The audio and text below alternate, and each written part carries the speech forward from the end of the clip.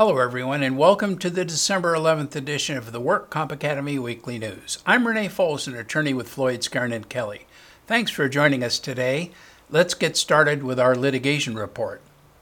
Litigation experts claim that Big Pharma is having a big tobacco moment. But much like the tobacco litigation over the past 50 years, there's no precedent for the current opioid lawsuits. But the growing opioid litigation seems to be following in the footsteps of the infamous tobacco litigation. Back in the 1950s, individual plaintiffs sued tobacco companies, alleging negligence in the manufacture of and advertising for cigarettes. Tobacco fought back and prevailed in those early lawsuits. A second wave of lawsuits emerged in the 1980s, and plaintiffs found their first victory in the landmark case of Cipollone versus Liggett, although the $400,000 verdict was reversed on appeal. Tobacco successfully argued that smokers knew and knowingly assumed the risks and that federal law governing advertising preempted state laws. Like the tobacco litigation, suits are now being filed by municipalities, counties, and states, claiming that opioid pain medications have cost the government substantial sums of public funds to deal with the consequences. The epidemic was allegedly fueled by the defendants' acts of placing these highly addictive prescription medications into the stream of commerce and fraudulent marketing regarding safety. Even insurance companies are waking up to the fact that they have had to pay billions in claim dollars as a direct result of this preventable epidemic. They too are lining up to seek compensation and reimbursement for increased workers' compensation and health insurance claims costs that could amount to more than $25 billion.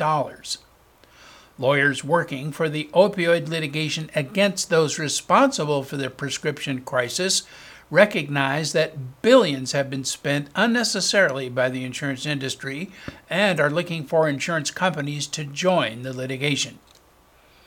Last month's issue of Medical Care magazine estimated that the societal cost of the U.S. prescription opioid epidemic tops $80 billion and is growing.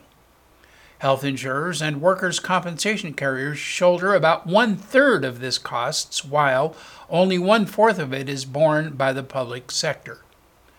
For employers and workers' compensation carriers, this means that even employees who don't fit the stereotype of drug users will struggle with this potentially deadly addiction. And this crisis has led directly to increased workers' comp costs. A 2012 report by Lockton Companies concluded that prescription opioids are presently the number one workers' compensation problem in terms of controlling the ultimate costs of indemnity losses. The report says that there has never been a more damaging impact on the cost of workers' comp claims from a single issue than the abuse of opioid prescriptions for the management of chronic pain. It also says that an estimated 55 to 86% of all claimants are receiving opioids for chronic pain relief. A 2012 Hopkins Accident Research Fund study determined that employees prescribed even one opioid had average total claims costs 4 to 8 times greater than employees with similar claims who did not take opioids. The reasons include increased emergency room visits from overdose, death, addiction treatment, related illnesses, and abuse and misuse of prescribed drugs. It is estimated that 35% of employees receiving long-term opioid pain treatment are addicted. An annual workers' compensation report from pharmacy benefit managing giant Express Scripts recently noted that prolonged opioid use has been shown to be associated with poorer outcomes, longer disability, and higher medical costs for injured workers. And in another opioid litigation story, Montana has sued OxyContin maker Purdue Pharma, withdrawing from a multi-state investigation by attorneys general and joining a growing list of states that have broken off to pursue individual lawsuits. The new lawsuit is accusing Purdue of misrepresenting the likelihood that long-term use of painkillers would lead to addiction and of falsely claiming it was safe for treating chronic pain. The 64-page lawsuit alleges that the violations committed by Purdue include misrepresenting the likelihood that long-term use of its drug would lead to addiction, falsely claiming that use of OxyContin would improve overall health quality and failing to disclose the harmful side effects caused by long-term opioid use, falsely claiming long-term opioid use is safe and effective pain treatment even though Purdue had no evidence to prove it, telling prescribers that OxyContin works for 12 hours even though Purdue knew that it did not for many patients, requiring frequent increases in dosage, thus increasing the likelihood of addiction. Also claiming that its new generation of abuse deterrence opioids were safer and would prevent abuse and diversion when Purdue knew that the drugs were still readily abused. And also falsely claiming that opioids are safer than alternative non-narcotic treatment. Purdue faces lawsuits by at least 11 states in addition to Montana. It also faces lawsuits by cities and counties nationally and a federal probe by the U.S. Attorney's Office in Connecticut. Plaintiffs' lawyers involved in the cases have compared them to the litigation by states against the tobacco industry that led to 1998's $246 billion settlement. Purdue and 3 executives pleaded guilty in 2007 to federal charges related to the misbranding of OxyContin and agreed to pay a total of $634.5 million to resolve a U.S. Justice Department probe. That year, Purdue also reached a $19.5 million settlement with 26 states and the District of Columbia. It agreed in 2015 to pay $24 million to resolve a lawsuit filed by the state of Kentucky. And now our crime report. A doctor who operated a medical clinic in Linwood has been found guilty of drug trafficking charges. A federal jury found that he issued prescriptions for powerful narcotics and sedatives without a medical purpose for mostly young patients who sometimes traveled more than 100 miles to get his prescriptions. 65-year-old Dr. Edward Riggill, who has residences in Whittier and Newbury Park, was found guilty of 26 felony counts after the jury deliberated for about 30 minutes. The evidence presented during a one-week trial showed that Riggill illegally prescribed the opioid painkiller hydrocodone, which is often sold under the brand name Norco, alprazolam, best known by the brand name Xanax, and Carisoprodol, a muscle relaxer often sold under the brand name Soma.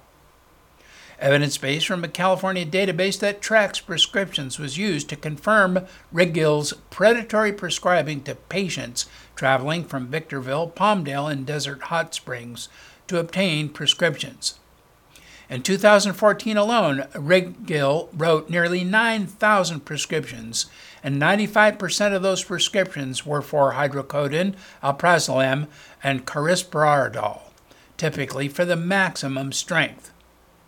The combination of these 3 drugs is the most sought-after drug cocktail in the black market. Undercover DEA operatives who received prescriptions from him in exchange for cash also testified during the trial. Their testimony showed that his initial physical exams were cursory and far from the type of exams required to justify prescribing high doses of controlled substances. Authorities recovered multiple pre-written prescriptions for controlled substances, as well as cash found lining patient files and stuffed in the drawers containing those files. Prosecutors argued that this demonstrated that Riggill operated a cash-for-drugs business. He is scheduled to be sentenced in March by United States District Judge James Otero. He faces decades in federal prison, and this was not his first run-in with the law. He was convicted by a jury back in 1998 of the federal crime of mail fraud. State records reflect that he had devised a scheme to defraud the Employment Development Department by falsely certifying that various individuals were disabled after he had medically examined them. However, he knew full well that those individuals were not disabled. As a result of the 1998 conviction, his medical license was revoked, but the revocation was stayed and he was placed on probation for 5 years. In 2004, the medical board granted early relief from his probation. He is currently still licensed to practice medicine in California. A former NBA player has pleaded guilty to fraudulently taking money meant for an African charity that he ran. Kermit Washington, who is scheduled to go to trial in U.S. District Court in Kansas City, instead pleaded guilty to 2 counts of making a false statement and tax return and 1 count of aggravated identity theft. Prosecutors say 66-year-old Washington referred professional athletes to San Diego workers' comp attorney Ronald Jack Mix so that Mix could file workers' compensation claims in California on behalf of the athletes. Washington used his position as a regional representative for the National Basketball Players Association to refer clients to attorney Mix. Mix then agreed to make donations to Washington's charity, the Sixth Man Foundation, which did business as a Project Contact Africa. Washington accepted about $155,000 in donations to his charity, which were actually illegal referral payments from Mix and his law firm. Washington then diverted money from the charity's bank account to pay himself or for personal spending. Washington admitted that he failed to account for his income to the charity on Project Contact Africa's IRS filings during those years. Mr. Mix, himself a member of the NFL Hall of Fame, pleaded guilty last year to filing a false tax return. Mix made donations ranging from $5,000 to $25,000 for referrals of athletes, some of whom lived in the Western District of Missouri. Mix then claimed those payments as charitable contributions on his IRS forms in 2010 to 2013. The California State Bar suspended Mix from the practice of law in 2016, pending the outcome of disciplinary proceedings it filed against him. The case against Washington also involved a Maryland man, Reza Davachi, who was once prosecuted in a separate case in one of the largest software piracy crimes ever handled by U.S. authorities. Washington accepted about $82,000 in contributions to his charity from Davachi and also diverted those funds from the charity's bank account to pay himself for personal spending. In 1977, Washington was involved in one of the ugliest on-court basketball incidents in NBA history. During a game between the Los Angeles Lakers and Houston Rockets, Washington punched Rudy Tomjanovich, shattering bones in his face and nearly killing him. A sentencing date for Washington has not yet been set.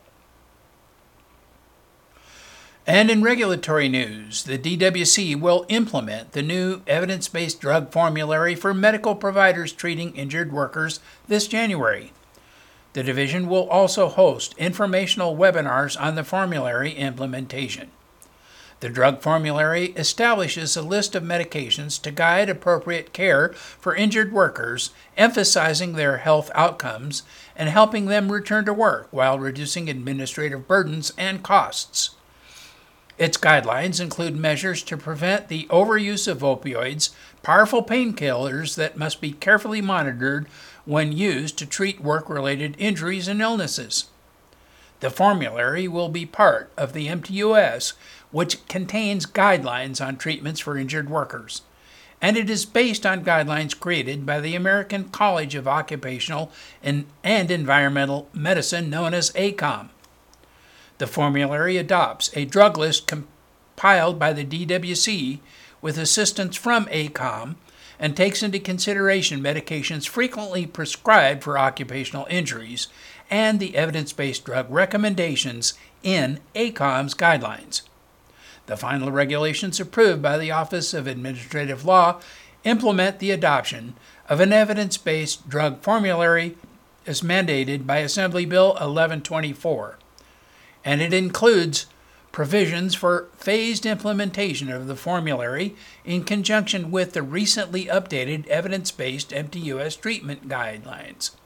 Also, a list of drugs classified as either exempt or non-exempt, with respect to the requirement to obtain prospective utilization review before dispensing. It includes ancillary formulary rules, including rules regarding physician dispensing, generic versus brand name drugs, off-label use, special fill, perioperative fill, compounded drugs, and access to unlisted drugs. Provisions relating to the Pharmacy and Therapeutics Committee must also be included. To inform and educate the public about the adoption of the implementation of the MTUS drug formulary, the DIR will host an informative online webinar. The webinar will focus on the formulary's regulatory framework and explain the rules that apply to the drug list designations and how the formulary relates to recent updates of the MTUS guidelines. A demonstration by the Read Group of the online access to the ACOM materials and information on how workers' compensation system participants can obtain a license will also be provided during the webinar. If you missed the webinar, a recording will be posted online for later viewing. The Division of Workers' Compensation announced the approval of a labor management carve-out agreement between the City of Los Angeles and the Los Angeles Police Protective League. The agreement covers an estimated 10,000 union members. Labor Code Sections 3201.5 and .7 allow employers and unions to form a labor management alternative workers' compensation system, also known as a carve-out. A key feature of most carve-outs is an alternative dispute resolution process. The Labor Code first provided for carve-outs in the construction industry and closely related industries. Later, legislation provided for carve-outs in the aerospace and timber industries, and then it provided for carve-outs in all other industries. There are 57 active labor management carve-out agreements in California, including 27 that cover public safety unions, 21 in the construction industry, and 9 in other industries. Employers or unions usually employ and compensate ombudsmen, mediators, and arbitrators in the dispute resolution process. Legislative statutes requires that an appeals process be maintained in a carve-out. Therefore, the arbitrator's decision may be appealed to the reconsideration unit of the WCAB and ultimately to the state's courts of appeal. And in medical news, reserving a claim for lifetime workers' compensation benefits can be tricky business. For example, how do you guess a good number for life expectancy? For most of the last several decades, life expectancy has been increasing as a result of new medical discoveries. But now, antibiotic resistance has caused a fall in life expectancy for the first time. The UK Office for National Statistics said that life expectancy in future years has been revised downward after the Statistics Authority said that less optimistic views about the future had to be taken into account. Opinions on improvements in medical science had declined, it said, and fears of the reemergence of existing diseases and increases in antimicrobial resistance meant people would not live as long as it was previously expected. The Office for National Statistics used predictions about how medicine and science will improve to model how life expectancy will change.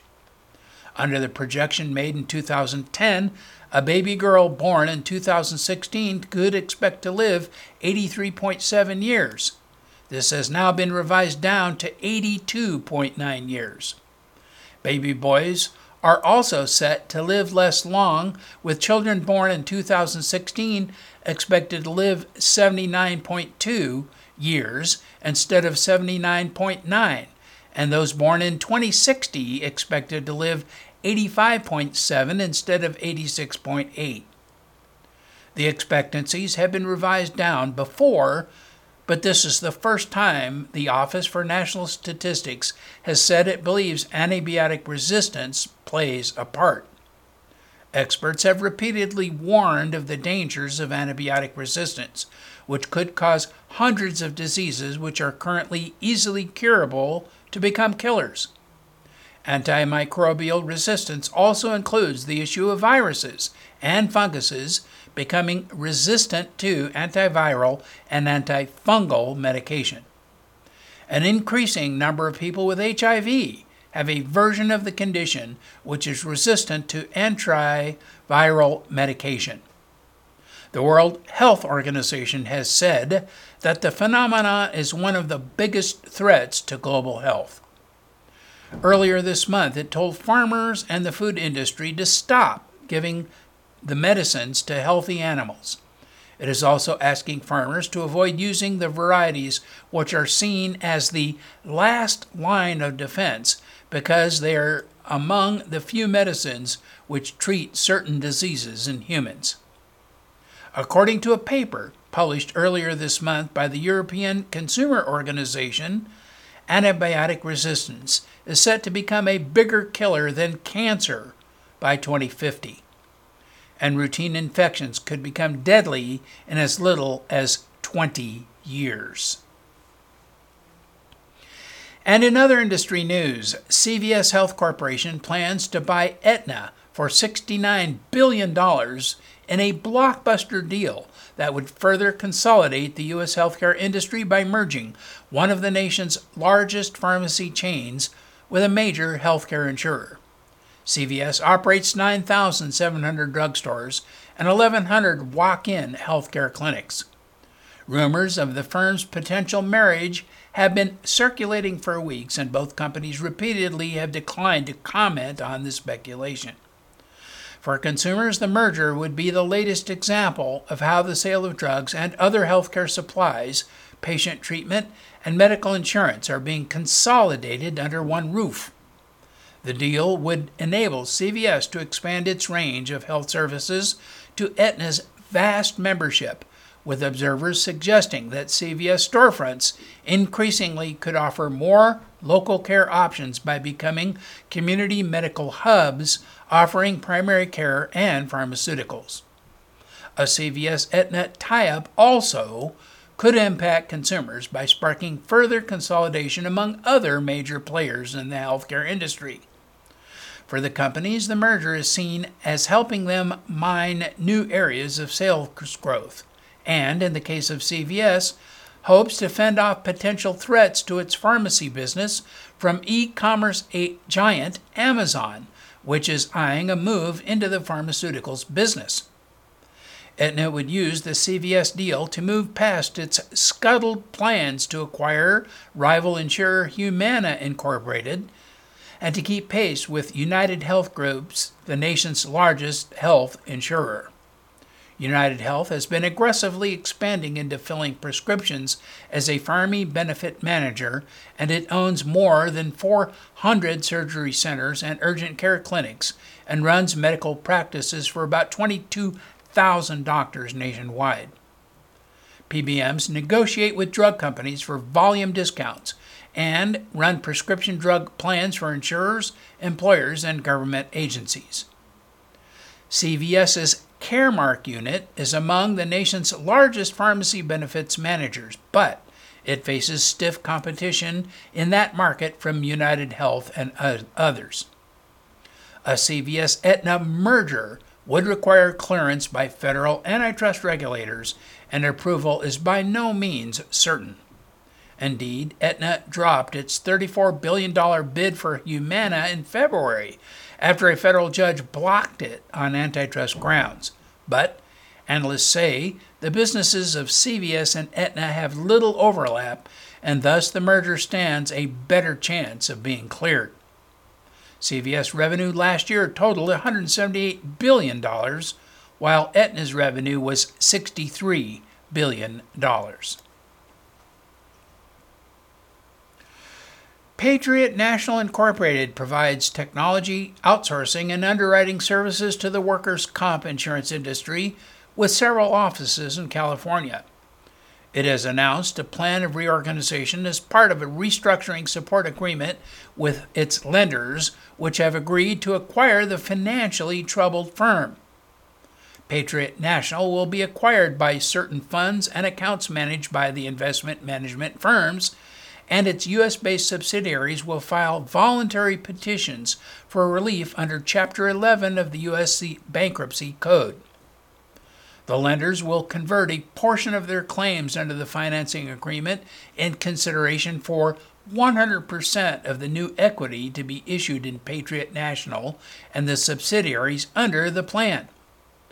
All existing equity interests in Patriot National and its subsidiaries will be extinguished, and Patriot National will no longer have any affiliation with its founder and former CEO Stephen Mariano, who resigned earlier this year. The company expects the reorganization, which is subject to regulatory approval, will be completed early in the second quarter of 2018.